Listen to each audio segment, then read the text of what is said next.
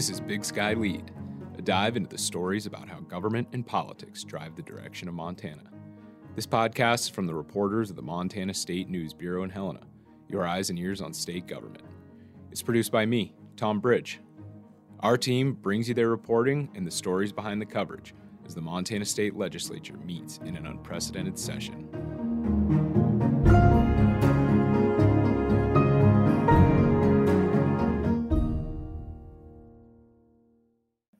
All right, here we are. This is Big Sky Lead. I'm Tom Bridge. Here today with me is Holly Michaels and Seaborn Larson. Why don't you introduce yourself, Holly? Yeah, so my name's Holly Michaels. Like you said, I am the bureau chief for the Montana State News Bureau. That's Lee Newspapers, group of 4 reporters that are covering state government and politics in Helena and across Montana. How about you, Seaborn? I'm Seaborn Larson. I'm the new state news reporter here in Helena at the new State News Bureau. What sort of reporting will you contribute to the state news team, Seaborn? I'm here in sort of an investigative role. I'm really looking forward to looking at justice-related agencies and state government, whether that's the prison system or the Department of Justice or the Supreme Court where it applies. And I'm also looking forward to coverage of recreational marijuana implementation. Well, here we are, a week before the upcoming legislative session. Let's talk about where we are with that, Holly, and what conversations have been like leading up to the start of the session, which is next week. Yeah, so I think a big question that everyone's had, I went back and looked at coverage we've done since March, is what the legislature is going to look like this year. They meet January 4th, and we're in a pandemic. So I think there have been a lot of questions about how that's going to happen. How do you have a gathering? There's 150 legislators in Montana. How do you do that safely in a pandemic with an airborne virus? And it's something that lawmakers have really been struggling with all summer long. There was a legislative council, which is a group of leadership from both parties that's been meeting, off and on, and they've been kicking around ideas, but really never solidified anything. They came up with this idea of this hybrid session. And that's what we eventually ended up with in a meeting in mid-December, where it's a legislative joint rules committee, which are the rules committee from the House and Senate, and they make the rules that sort of govern how the Senate or how the legislature operates. So that's everything from just procedural stuff of how votes work and how bills move through to this year, these huge questions of how lawmakers gather. So where they landed is that you have the option to participate remotely. It sounds like a lot of Democrats are leaning toward that, but we don't know that for sure yet. Well, most Republicans are going to come gather in the Capitol. Republicans hold the majority. They're 98 of the 150 legislators. So we're still going to have a pretty significant presence in the Capitol when the session kicks off. And then you throw, lobbyists into the mix, public reporters like us. It's going to be pretty interesting to see how this all comes off. So with that being said, what's this going to look like? I mean, I know we don't know really how it will conceive itself yet because they haven't gathered and made decisions, but what's it looking like? That's kind of the big question to be determined. There is this hybrid model, and under these rules, there's a COVID panel that will meet, but they don't actually exist yet until lawmakers are sworn in and pass these rules. And then when that panel meets, they're going to have broad authority over things that could include what capacity looks like in the Capitol, given case counts maybe in Lewis and Clark County, other things that might inform their work. But a lot of that's not super clear. I sat on a call with lobbyists about 2 or 3 days after legislators voted for this approach to the session, and they had a lot of these same questions. Can I come testify in person? What happens if I'm testifying over Zoom or some other platform? What's the order? How is it going to work if there's a lot of people? What about if there's technical difficulties? And a lot of those questions there really just weren't answers to yet. What are some of the concerns from both sides of the political spectrum about either having a session that's virtual or having a full in-person session. What are some of the people saying on both sides? What are they arguing for? What are they arguing against? Yeah, you kind of bring up a good point that I should have clarified earlier. There is a really strong political divide in the ideas around how the session should be held. Republicans have made clear that they want to be there in person. They feel like they can't effectively govern and represent their constituents if they're not physically there doing that work. They've also been resistant from what we've seen so far in caucus meetings and some of these rule meetings to wearing masks. There's maybe a handful I've seen masking up regularly. There's been some nod to distancing measures. There's signs on desks and stuff, but that's not always followed. You still see people huddling closely.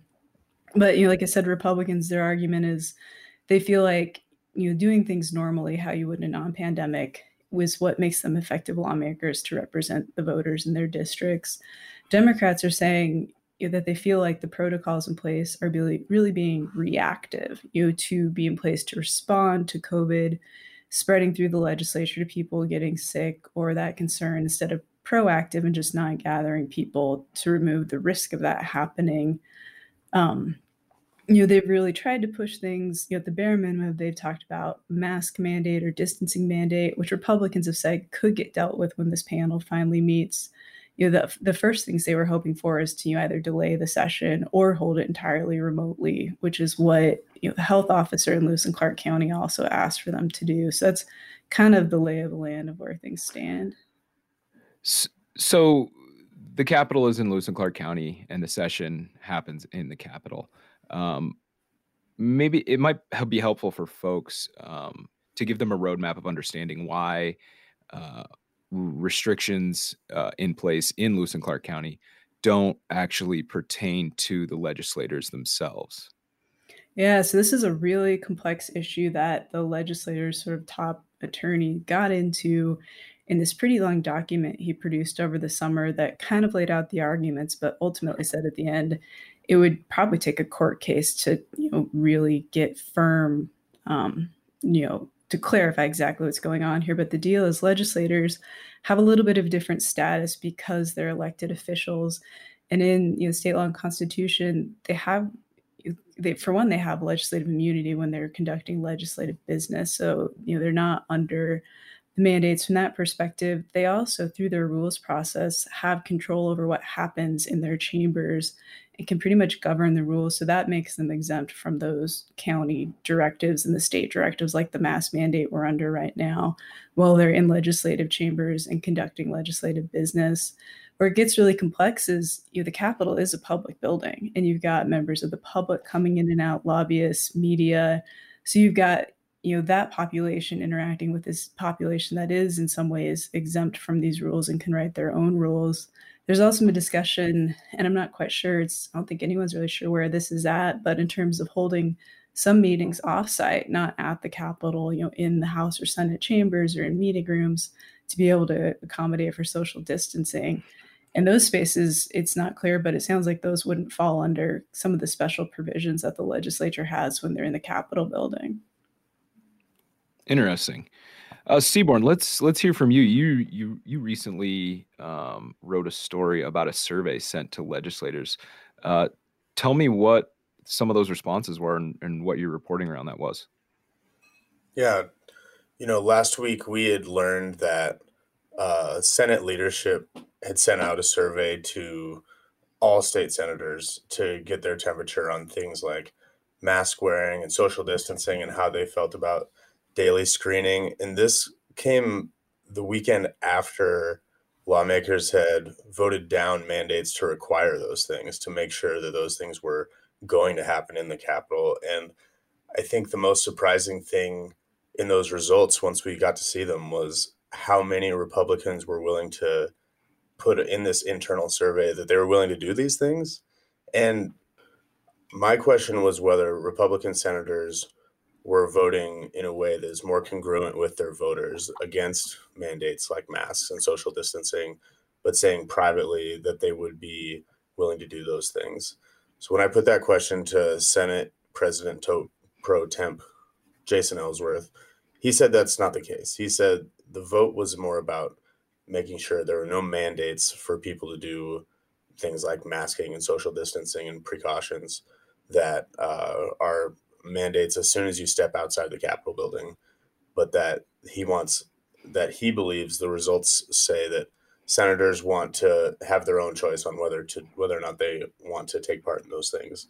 Of the 22 Republican senators that responded, all 18 answered in the affirmative when they were asked whether social distancing should be used as much as possible. Almost all Republicans said they would be willing to wear masks around the Capitol.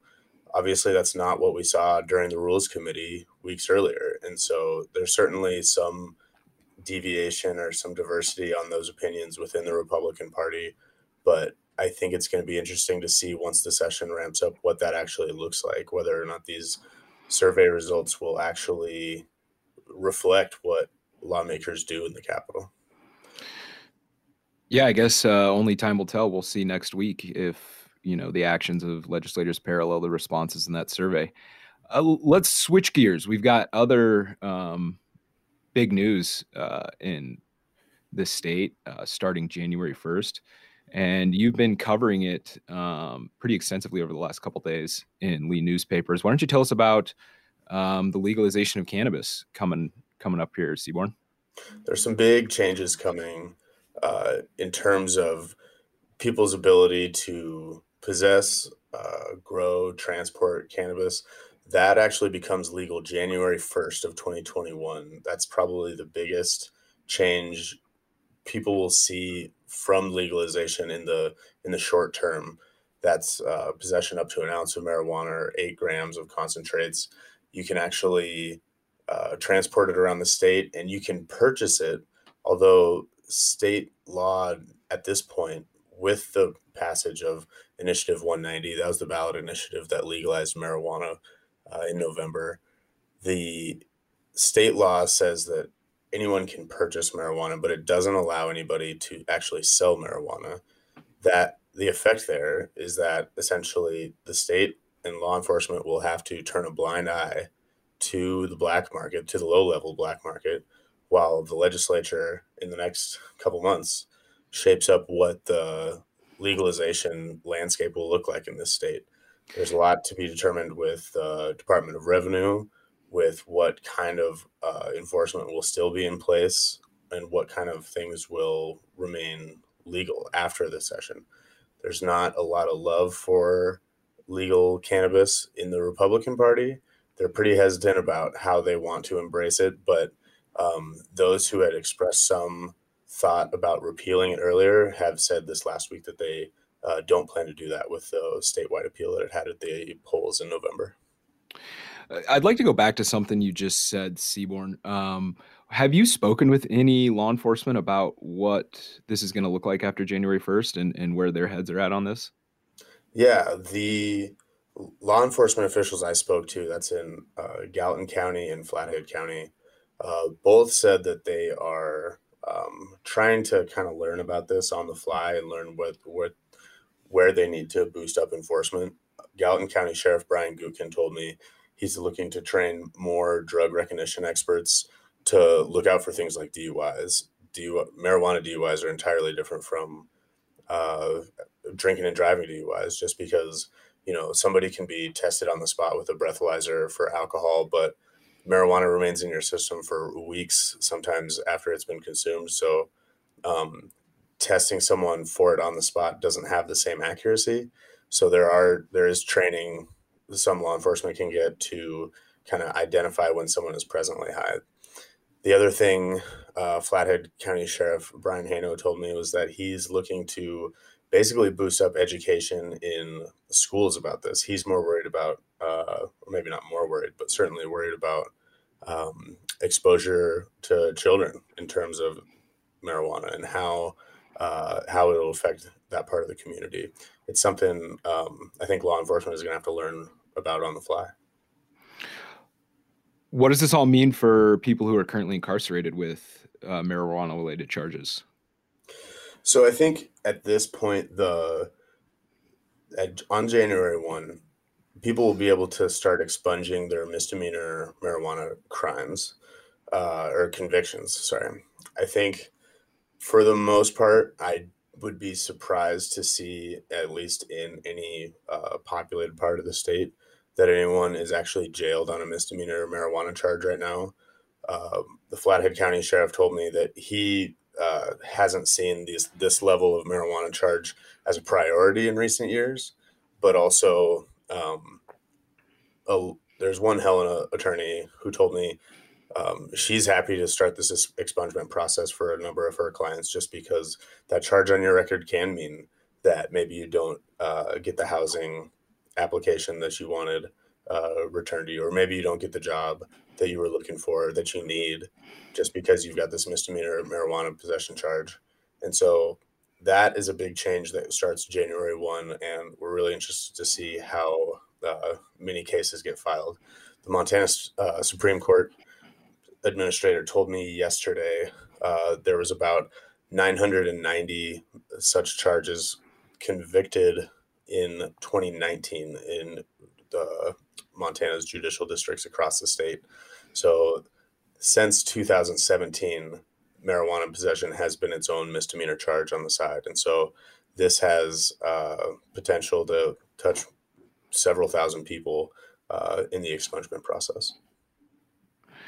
So there's clearly a lot of questions that people are asking about what this means as it pertains to state government. And it sounds like the legislature is tasked with answering a lot of those questions, and they haven't yet. Tell us about how that process works and what maybe a timeline that the legislature will be operating under and the rest of state government will be operating under as this goes forward. Yeah, there's a big push to get this industry shaped up before the end of the session, because in October, the Department of Revenue will be able to begin accepting applications for marijuana businesses. Those applications would, if accepted, allow businesses to start selling recreational cannabis on January 1, 2022. And so the way this is going to come out is super unknown right now. There's 45 bill drafts been filed for the state legislatures of both sides. I spoke to one tribal member who's also a Republican senator, Jason Small, who hopes that somehow tribes will be able to get in on this new business enterprise, this new business opportunity. They're not allowed to grow and sell cannabis on the reservation because of their tribal affiliations, but he's trying to find some kind of workaround just to allow access to this market, which is projected to be around $250 million by its fourth year in action. One thing, Seaborn, that I'm super curious about, and I think you can speak to this pretty well from your reporting, is I'm curious about the revenue that this is expected to generate for the state, and especially with the budget shortfall that we're expected to see from COVID. And I'm wondering if legislators are looking at that money and understanding it's probably going to be a bigger pot down the road once this is really up and running. But what are you hearing about where that money might go? It seemed, if I remember right, that it was a pretty big part of the discussion during the election cycle, and that this money could help support public lands. And I know that's much different now after some things have kind of changed since then. But I wonder if you can kind of walk through what the revenue picture might look like. Yeah, I think that's a great question. The revenue projections that state economists at the Bureau of Business and Economic Research put out earlier this year projected that in its first year, recreational marijuana could bring in around $43 million in tax revenue to the state. Now, Ballot Initiative 190 had laid out some directions for that tax revenue to go, including public lands. I think was the biggest chunk of that. They're looking at veteran services, law enforcement, and I think even kicking back some money to local governments that allow recreational sales in their counties or cities. A lawsuit filed directly after the passage of I-190 sought to void it, actually, because their claim is that the ballot initiatives aren't allowed in the Montana state constitution to appropriate funds from citizen brought initiatives. That case was originally brought to the Supreme Court and immediately dismissed, almost immediately, because the Supreme Court had said this isn't the avenue to go. You'll have to file this lawsuit in state district court if you want to get a judge's opinion on it right away. That lawsuit was then filed in Lewis and Clark County District Court, and the defendants on that case weren't served until December 14th, and they filed no response, and we've seen no hearings on that. But obviously, the money that is expected to come in from recreational cannabis is nothing to sneeze at. I know Whitney Tawney, the new executive director of Montana Conservation Voters, told me yesterday that even though they had come out in support of recreational cannabis back when it was an understanding that public lands would get a big share of this money, she's planning to dispatch her group to the legislature in the coming months to fight for that money so it still goes towards public lands. Things like opening access and taking care of trail maintenance in a year where land or public land use has just exploded due to the coronavirus, people wanting to get outside and not be stuck in their homes when they live in such a place with such access. Thanks, Seaborn. Yeah, folks, if cannabis policy is a hot topic issue for you, keep an eye on Seaborn Larson's byline in Lee newspapers going forward. He will be providing the inner workings of how that's going to play out as time goes on. Before we close today, I'd like to get a comment from both of you guys about what we're looking for as the session starts next week. Holly, maybe let's start with you. Yeah, I mean, I think like most people, what I'm really watching for is how things look with COVID, starting Monday when they're swearing in, how many people are there in person? What does that look like? Is there distancing? Just, it's going to be so much more different than what we've seen before with this. And then, right away, we're going to see legislatures come in, they're going to probably approve the rules that they have created to start that COVID panel going. And then they'll meet, I think, probably pretty quick to start looking at protocols that might be in place. I think another interesting thing we're looking for is that on the House side, they're actually, they normally update their rules, make some changes that sort of tweak with balance of power stuff every session. Republicans weren't able to get consensus on what they wanted those rule changes to be. So there's actually no proposed rules no new proposed rules at this point on the House side. And we might see some action there when legislators come in. There's also rumblings about the speaker election in the House right now. It's Representative Wiley Gault, a Republican from Martinsdale. He won through caucus vote the speakership with a pretty tight margin. And he's sort of seen as representing a little bit more of moderate Republican flavor versus, conservative or further right. And there's been some rumblings that that vote might not hold up when the House comes into session and votes for him. But with Democrats voting, I think it'll be interesting to see. But I think he'll be elected speaker. But that's one we're watching for sure pretty closely. And then for me, I think state budget is really going to, like it does every session, but dominate a lot. Shortfalls from COVID, how we manage that. We've got new Republican Governor Greg Gianforte, who campaigned really hard on what he said was just holding the line on state spending. So I don't know if we're going to see many new policies, programs pushed through this year. And other Republicans I've talked to have talked about trying to look at ways to trim up state agencies. What they're saying is there's some fat within those, divisions, programs that aren't really successful that should be looked at. So with the Republican governor, I think we're going to see a lot more movement there than we have in sessions past. What about you, Seaborn? I'm really looking forward to just trying to get a lay of the landscape at the early set. This will be my first legislative session as a reporter, as a full-time reporter in Helena. And so things I'm trying to look out for is what criminal justice reform might look like, or if such measures that have been passed in the last couple of years maybe get scaled back. Agencies like the Office of Public Defender and the Department of Corrections are always chronically underfunded. And so whether or not those departments get a boost to hopefully see more success out of those agencies in the coming years, I think is going to be really important. And then obviously marijuana implementation, I think is going to be really dynamic. There's the tax revenue, there's the criminal justice aspect. There's a lot of people trying to get into that new revenue stream. And so I'm hoping to sit on top of that and see what I can see.